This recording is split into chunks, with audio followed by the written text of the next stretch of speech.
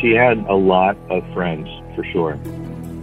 You know, I wonder, well, what happened if I decided to not go to LA, if she just would have never gone there? And if she never went to LA, then none of this would have ever happened.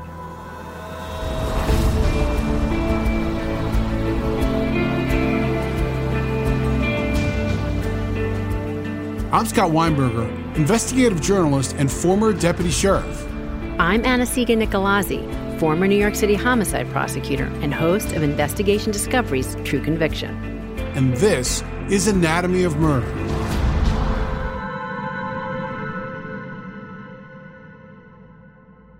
This is one of those cases or one of the stories which begins like an inspirational Hollywood movie. A young woman from a small Midwestern town heads to Hollywood to start a career in the movie business. But the story turns into a real-life tragedy. And I had the opportunity to talk to Brian Bowie, who is the brother of Jamie Bowie, who is the focus of today's story. She was definitely a lot of fun, had a lot of friends who were, also friends of mine. And we were always kind of looking out for each other on some level.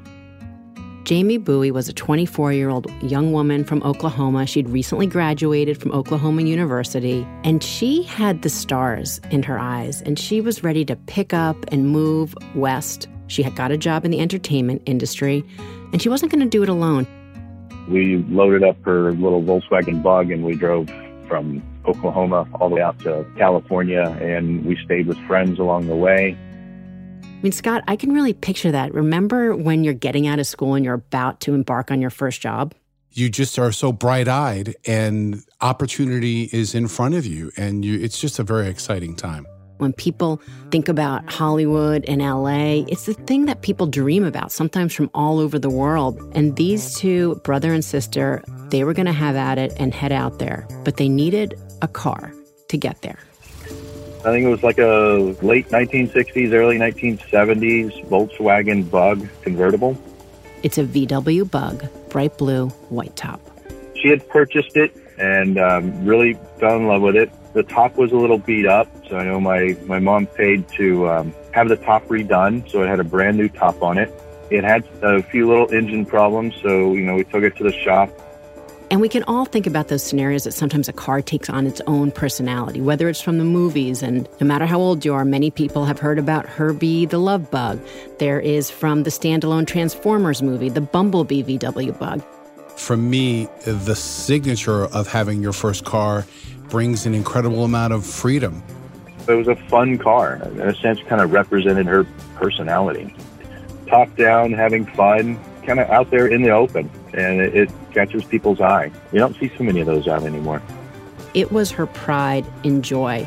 And this was the car that was going to take her and Brian into the life, hopefully, of their dreams. And I just picture that top down, driving the highway, music blasting, and they were on their way. So the car was packed. I mean, literally packed like a box. And so when we got to LA, we kind of poured out of the box and took everything up to the little, apartment that I was living in at the time. When Brian and his sister Jamie make it to LA, they each had their own apartment. Brian was still going to college, obviously being just 21 years old. And Jamie was starting this job, and it was with a major Hollywood studio. When we first went out there, she worked with Mel Brooks, David Lee Roth, a few other smaller folks. She would come home and tell stories about working with Mel Brooks and how he's exactly the same when he's working in the office. This was her first real full-time job, and it was a big opportunity. It meant everything to her. She was really excited. And now let's fast forward to April 1990, because that's when Jamie was actually supposed to start a brand new job. And before she started that job, she took a little vacation to go visit one of her best friends down in Phoenix, Arizona for Easter. And when she came back, she had plans to see Brian. So now it was time for Jamie to head back to Los Angeles, and she was supposed to have somebody go along with her, but that friend backed out at the last minute. So even though she was driving alone, and it was almost a 7-hour drive, Jamie had to make it back to LA by the next morning because that was going to be the first day of her brand new job. As she's heading back, Brian's actually at her apartment. He said he left track practice that day. He went to her apartment. He let himself in with the key that he had, and he was supposed to meet his sister. She was supposed to be home that night, and so I was waiting for her. She hadn't shown up. I mean, it was getting later. So then I went upstairs and just went to bed and thought, well, she'll catch me when she gets in. As he was sleeping, he heard a sound, what sounded like some keys jingling, doors opening. He's half awake. So I thought, well, it was her. And it's one of those things where you just kind of wake up a little bit and you recognize what the noise is. And so you kind of go back to sleep, because it wasn't somebody breaking down the door. It was somebody unlocking the door. So that's just seemed normal. Okay, she's home. So Brian wakes up in the morning. No Jamie. Doesn't find it that odd because she's starting a new job. Early riser, get to the job, get started. Cell phones weren't that prevalent at that time. And I got a message from my mother. She was concerned that my sister hadn't checked in. As time went on, my mother called a few more times and mentioned that she hadn't shown up, and she was getting concerned. So I had a track practice that afternoon, and I told the coach, and he told me to go find out what's going on. And he came back assuming he'd see his sister. But Jamie wasn't there. But what he did find at the apartment was things didn't look the same as when he left. Things were moved around.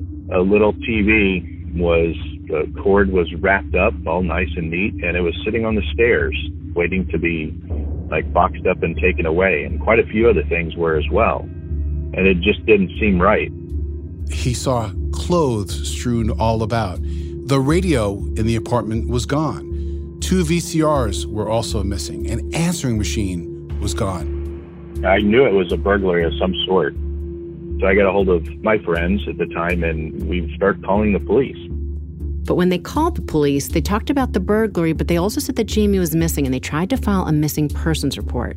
And a few of you may be saying, well, we know what happened then. Yeah, initially they didn't want to do anything. They said it had been too soon. It took a few more tries to finally get them in gear. And I think it actually took a call from the Mesa Police Department to finally get them going.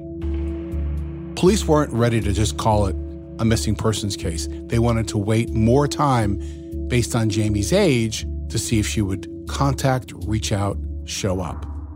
Scott, I don't even know how many times we've had the conversation when someone goes missing and family or friends report to the police, or at least try to, and police don't take that missing persons report.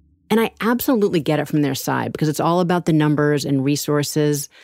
But it is hard to wrap your head around when we talk about these cases so often, and we know that so often there is really something amiss, at least in these.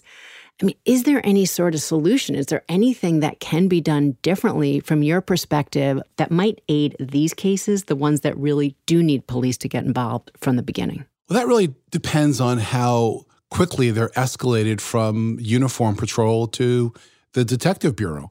Then interviews would begin. Then they would try to identify routes, and they would look at credit card receipts. When something is a usual activity for someone and that activity completely ceases, then the red flags are raised. Jamie's family decided that they needed to be full steam ahead.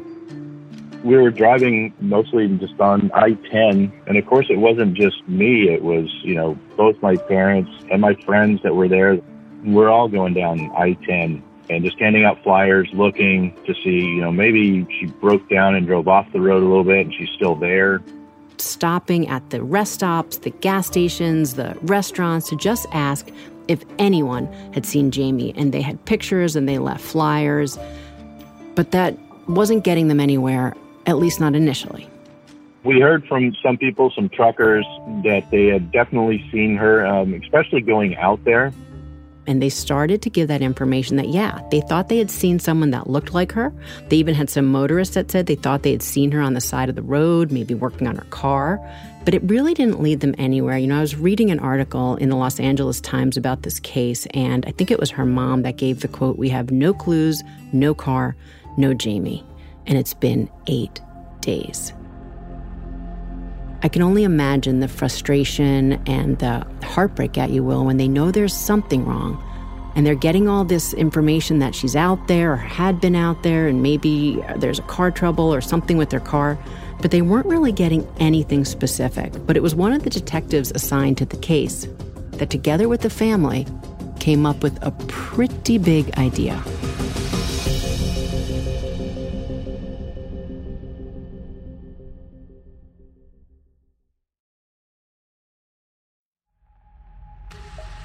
Brian was so concerned that when he called his parents back in Oklahoma, they did not hesitate to jump on a plane and fly to L.A. to plead with the investigators that this was not the norm for their daughter, Jamie.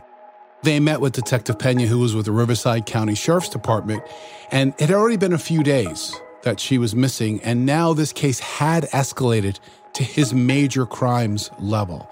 And he's a veteran detective who's used to handling these major cases. And his first suggestion would create the first big lead in this case. You've seen him out there on the road. You know what we're talking about when we say the word billboard. The decision was to put that billboard up, and that did begin to bring in some very important tips. And one in particular was crucial. So a tip came in from an eyewitness who told investigators they saw Jamie's Blue Beetle on the side of the road with its hood up. And remember, a Beetle's engine is in the rear, so that would have been the hood in the back was up. And the tipster also noticed something important. Some people mentioned that it looked like a couple was following her. And I remember us thinking, well, that's kind of weird. Who's the couple? Where are they from? They saw another red VW Beetle was behind it, and two people were standing out with Jamie, and it looked like they were helping her with the car.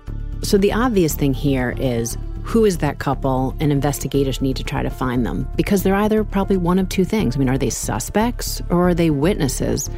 Because there's no evidence here of any crime. We've all heard the stories of car trouble, which unfortunately leads down a bad road, no pun intended. And, there's ravines. Did Jamie's car drive off the road? Did she have an accident? Was she in a ditch somewhere? Or did this couple know more than just maybe stop to help her fix her car? We found out that she had some car issues going out. And one of the truckers that helped her out, he remembers very vividly exactly the car, her. But then on the way back, some motorist said that they, saw her on the side of the road. As investigators looked at that tip, they determined that they were located on the border between California and Arizona, and that became the pin in the map headed west in the search for Jamie Bowie. And the weeks now turn into a month until we get to May 12th of 1990. And on that day, there is a worker out in a citrus grove in Indio, California. The worker is walking along like they probably did so many other days. They're tracking through the grove. And when he looks down, he sees something he never expected when he came to work that day. There's a body face down in a ditch right next to a dirt road. And I hate to say it, but she's been out there for a month, and there is animals out there, and she is left out in the open. So the state of decomposition was so high that they couldn't confirm who this young woman was, so they went to dental records. Those records confirmed the worst. That young woman in the ditch was Jamie Bowie. My dad came walking out onto the track, and it's one of those things. You just know what it is. It's not something you want to hear. You just can't prepare yourself for that. Also, I wonder, well, what happened if I decided to not go to LA, if she just would have never gone there? And if she never went to LA, then none of this would have ever happened. So let's unpack the crime scene a little bit here. The body was left in a ditch that had water running through it. So it was mostly skeletal remains that were found. She was fully clothed, and they also found some critical evidence, green shell casings from a shotgun that were found next to her body and underneath her body. This young woman had been shot twice, once in the back, once in the right arm, but she also had a fractured lower jaw, and it was fractured in 3 different places. And her right hand was missing. And as horrible as that sounds, I believe, based on looking through the ME's report and some of the crime scene stuff, she probably put her hand up to defend herself. That's potentially when the blast severed her hand. Horrible. Scott, one thing that I think about is she shot twice, but there's one shotgun shell. Clearly, one shell casing was ejected from the weapon, and it's likely the second shell casing from the second gunshot stayed within the weapon. But we talk about how important it is to try to gather evidence at a homicide scene like this, Anna-Sigga, and there really wasn't a lot to go with.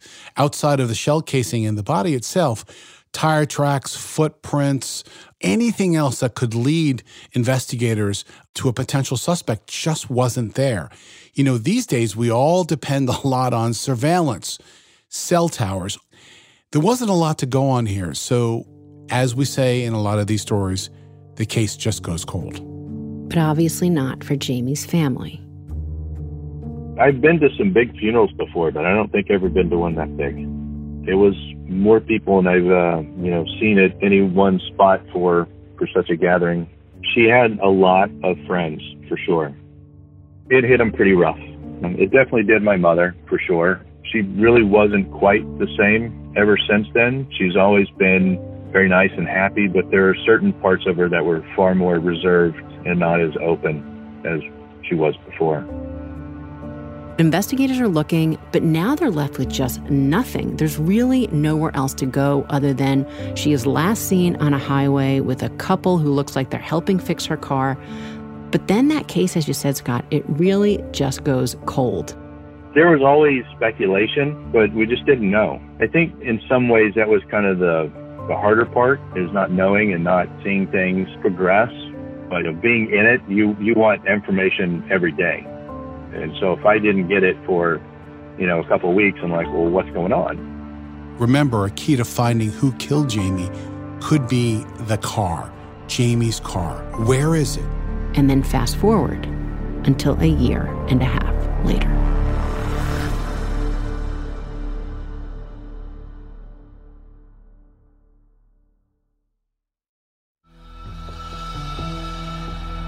Let's now move our timeline to August 1991, and police in Fresno, California are conducting an unrelated investigation, and they're in a salvage yard. And when they're in a salvage yard, they start to look at a particular car. It's a Volkswagen Beetle, black.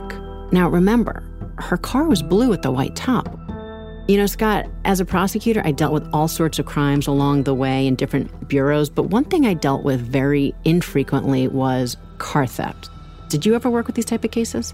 I have. And, one of the main locations for auto theft investigators to go to is salvage yards, because that's where these cars are stripped down and taken and sold. It is a routine visit for an auto theft task force officer to go to these salvage yards and to look at VIN numbers.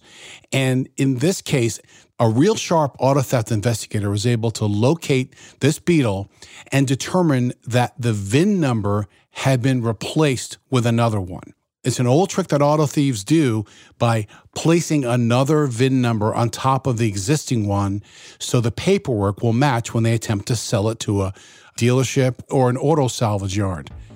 They were able to remove the altered portion of the VIN. And when they run the VIN, it comes back to Jamie Bowie. The big breakthrough came when they found her car.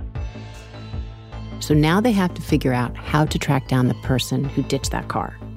They called Detective Pina up and said, I think you guys need to get up here to Fresno and to take a look at this car and potentially take it into evidence. So his next decision was to take a photo of this car and call a press conference and put it out there to see, does anybody in the Fresno area recognize this car? And once again, pay dirt. It kind of exploded as far as information goes.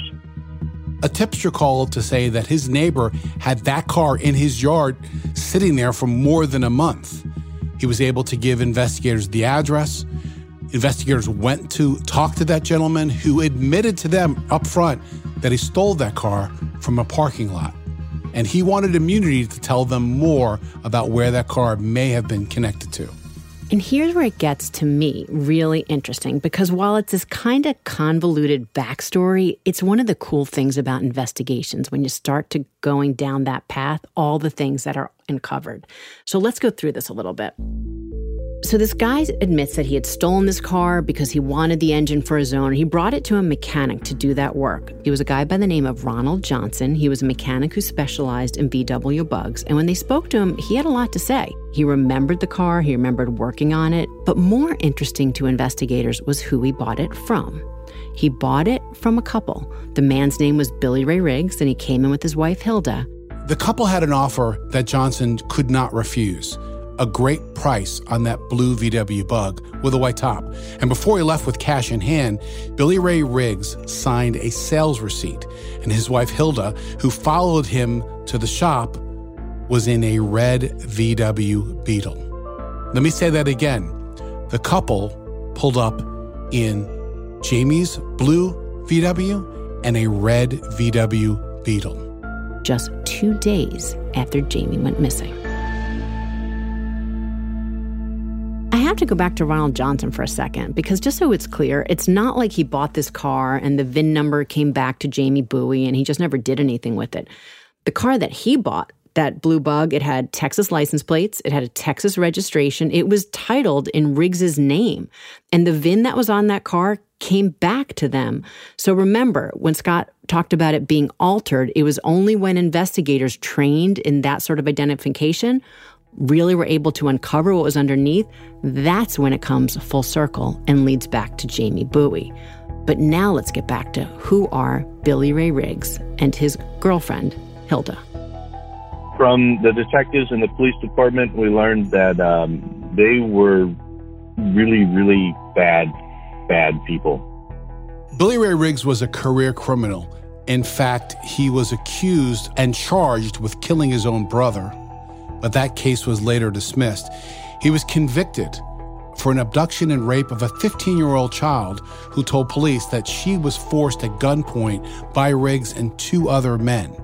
He was also known to be a member of the Rolling 60s Gang, which is a violent LA County gang. So now they know who they are, but now they need to figure out where they are. It's not like detectives are looking for this couple in present day. They're looking back in 1991. So Detective Pena thought of one of the best mediums that he could think of that people paid attention to when they're looking for people. He went to America's Most Wanted. They had several episodes where actually they just kind of had, like I said, a person of interest. And it was kind of unique that they would put, something like that on somebody who wasn't actually wanted, but was a person of interest. I want to call this guy, Anasiga, Primetime Pena, because this is the 3rd time that he's turning to the media for help. And the first 2 times were very successful. And you and I know the guys at America's Most Wanted very well. I mean, this was an opportunity to get information about Jamie Bowie's homicide. So they got on America's Most Wanted. They talked about who this couple was and everything that they could find about them. And they just waited to see if a location would come in. And one day, it did. There was at least one time that they got a location and they went to it. And that information was critical to a sighting. And the sighting was in Los Angeles, where Billy Ray Riggs and his wife lived, and the information was only 30 minutes old. So the police go to the address, and they are there. They are ready to kick down this door and to go inside. And once they get in there, what they find was unexpected. Detectives from the LAPD and the U.S. Marshal Service are staged outside of this apartment building, bang on the door, rush in, and no Billy Ray Riggs and his wife, but a whole bunch of Chinese food that was still warm to the touch. There were some hot meals still sitting on the counter, but they weren't around. And the TV was on America's Most Wanted or so, as the story goes. So they got the tip that the police were after him, and they left. Now, Billy Ray Riggs and his wife Hilda maintained a lot of gang affiliations within Los Angeles, so they were able to move from house to house. But within a week, on January 17th, 1992, the LAPD arrested the couple without incident and separated them to bring them in for interviews. They tried to speak to Billy Ray Riggs. He wasn't giving them much information. Scott, we know that so often when there is more than one person picked up and suspected to be involved in something, that police pretty quickly look for who is the person they think is most likely to talk and give them information. So in the beginning, when they had Billy Ray Riggs and his wife Hilda in for questioning, they were just suspects in this homicide investigation. But on the way to the jail, the investigator who was driving her there had noted that she was being very chatty and wanting to tell her story. So that was an opportunity to get her side of the story, which became critical to this investigation. And so now they had not two people suspected, but that they could actually link to the crime. However, it's only going to get you so far unless you have a way to get into the courtroom. They went to the prosecutor and they decided that they would offer her a deal right from the get-go of 25 years to life if she laid out everything that she could about what happened in this case. So I want to take our listeners into the mind of a prosecutor. And Adesigo, when a homicide detective would walk into your office and say, I've got critical information from a co-defendant, but clearly an eyewitness to a murder, how do you dissect that information? And how do you determine how that should be used in the prosecution of a homicide? Well, the first thing we always want to know is exactly what that person had to say. And then we take that information and we look at it with the other evidence that we have. And sometimes we have to do more investigation to see if all the pieces fit. It's not like we just hear that someone's willing to tell us everything if we give them the deal. Well, you're never going to do it that way. First of all, you want to make sure that they are being credible and telling you things that you believe to be true based on the other evidence or that you can go out and obtain based on what they say. But also, just think about the argument if you walk into court with that. So wait a second, you made the deal and then they told you everything that you wanted to hear? Well, that's going to be attacked, and rightly so right there. Now, I'm going to put you on the spot for a second because, very often in the movies, they depict that, a husband or a wife can't testify against their spouse. Does that play into this? No, because while you cannot compel that person to give certain evidence, there's certain privileges here. First of all, if you do anything in front of someone else, and that privilege is lost. And it's also, there is various rules in different states about the privilege. And that goes to statements. It doesn't go to things that people see. So here, a lot of what Hilda had to say, she was part and parcel of this crime. So the privilege did not come into play in this case. And so everything she had to say was really imperative that investigators and prosecutors could take that evidence and bring it into court. So investigators were rolling tape, so to speak, as Hilda sat down and told the story. And it's chilling. It's absolutely chilling.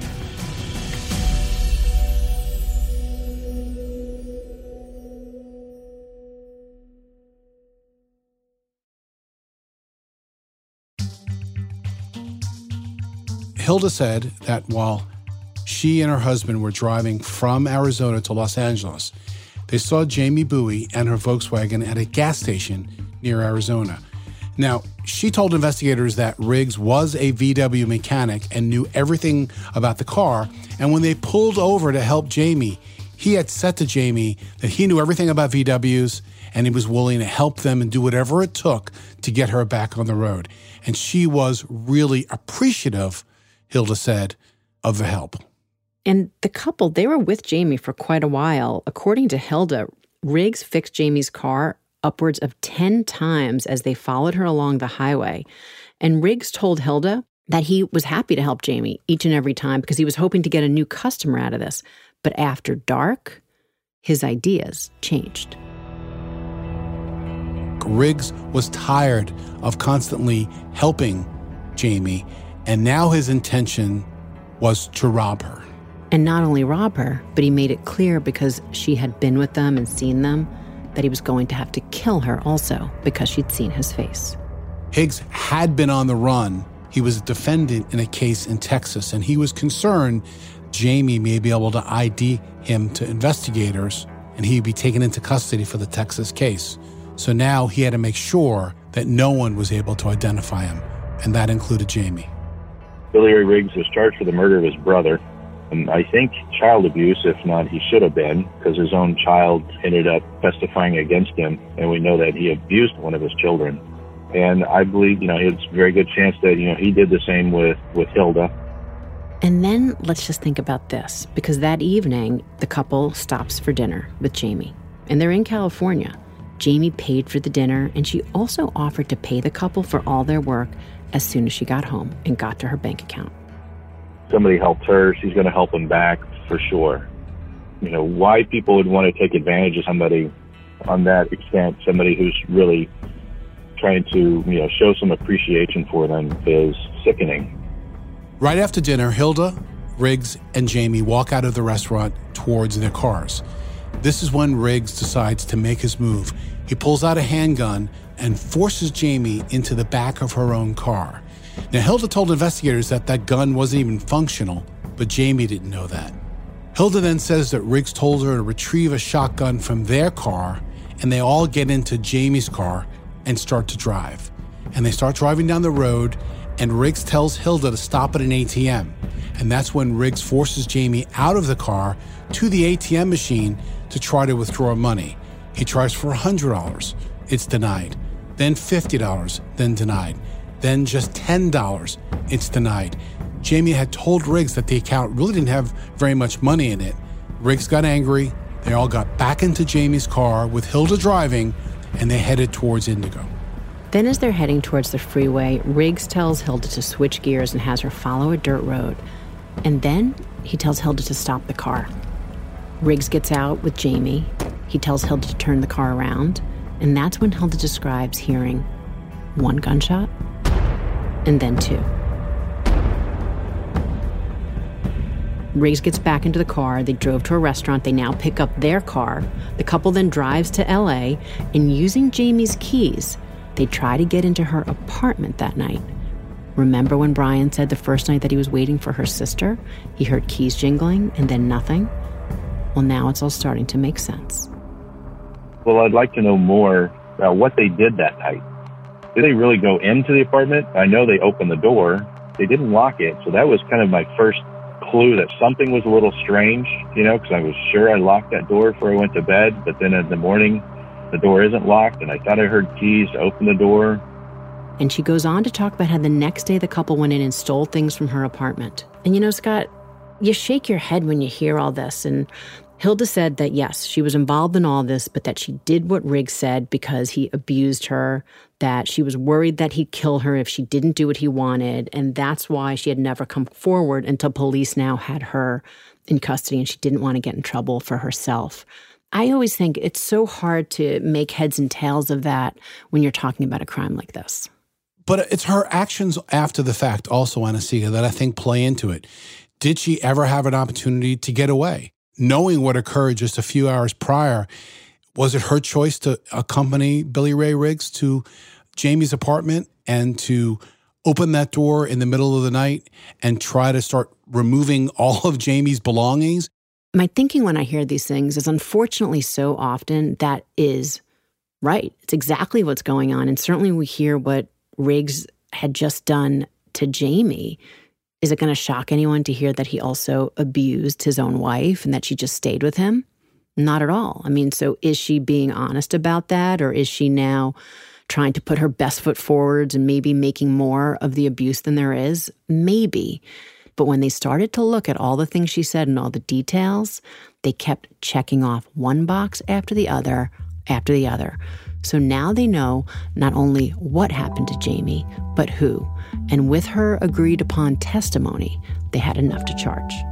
Willing to kill, willing to murder someone because they're worried about being arrested for something else. You know, that is pure evil.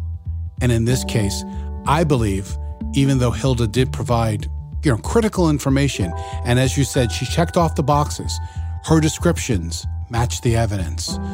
The timeline matched the evidence. Her description of a conversation with Ron Johnson at the mechanic matched the evidence. The fact that Billy Ray Riggs signed a receipt at Ron Johnson's shop, Hilda recalled the entire conversation with Johnson. And by the way, Johnson and other people testified exactly that it was Billy Ray Riggs. They looked at a lineup and that's them. So it's not a matter of if. I just don't know if we'll ever get to the why. And we think about this homicide, there's so many different layers of just incredible wrong. And I know I hate to use the word evil, but it fits into it here. I mean, Jamie had just bought this couple dinner and offered to pay them for their help. I had a case myself that was very similar that I did with a colleague of mine. They called it the Good Samaritan case. And it was really similar in that it was, in that case, a young man offering to help the couple with car trouble when they, too, decided to rob him and execute him. And while investigators were able to go backwards and say that everything that Hilda told them was accurate, they still had her do more. They told her they wanted proof that everything she was saying was right on the money. And so she helped the DA procure additional evidence. She helped them check and find that were in their possession now, Riggs and Hilda, 2 of Jamie's suitcases and some of her clothing, which they had taken from her. She brought investigators to a pawn shop where they recovered some of the electronics that the couple had stolen from Jamie's home. But now let's go to the trial for a moment. I can't imagine prosecutors did not expect this coming, where Hilda would be accused by Billy Ray Riggs of actually carrying out the murder, and he was trying to stop her.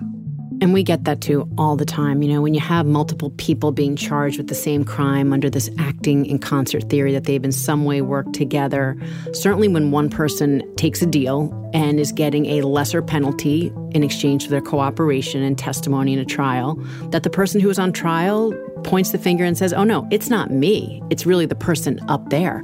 And unfortunately, sometimes it works. But, Billy Ray Riggs, he decided to represent himself during the trial, which right there brings a whole host of other challenges for the prosecutor, for the court. Why would he be so crazy as to want to represent himself? And then there was the other side of the coin is, well, good, because he's an idiot. And if you're going to represent yourself, you're going to have some serious problems later on in defending yourself. You just can't do that. It's almost like he wants to go down for it. Let me just say this. As you've said, Adesiga, these are very rare occurrences where a defendant will represent himself, but just put yourself in the position as a family member of a victim or a witness in a homicide investigation to be cross-examined by the person who is accused of committing murder. That is just impossible to put yourself in that position. That's so difficult. And that is exactly what happened here.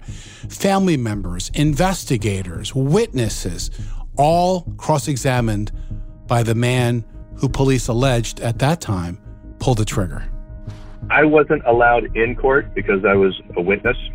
Would I have liked to have heard it all? In some sense, you kind of do, because you think, well, maybe I'll be able to make sense of it.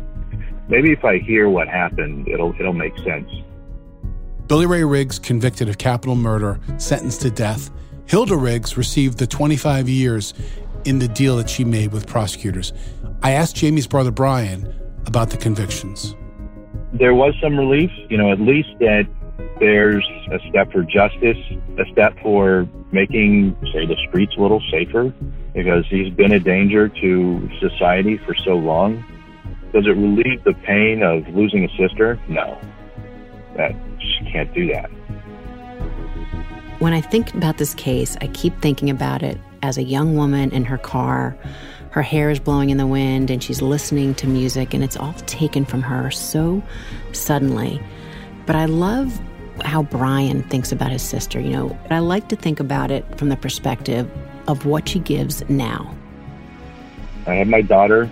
She's 4.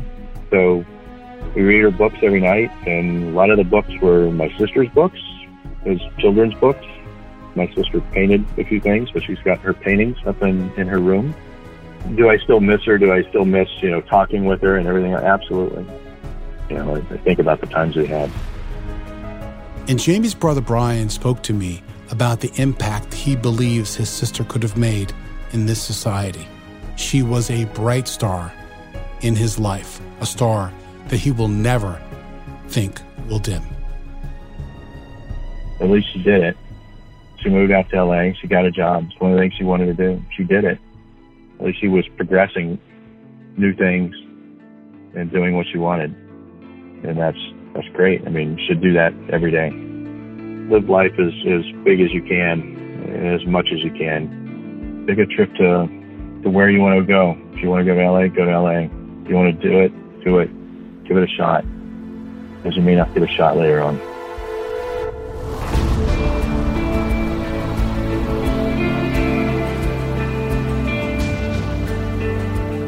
Tune in next Wednesday when we'll dissect another new case on Anatomy of Murder.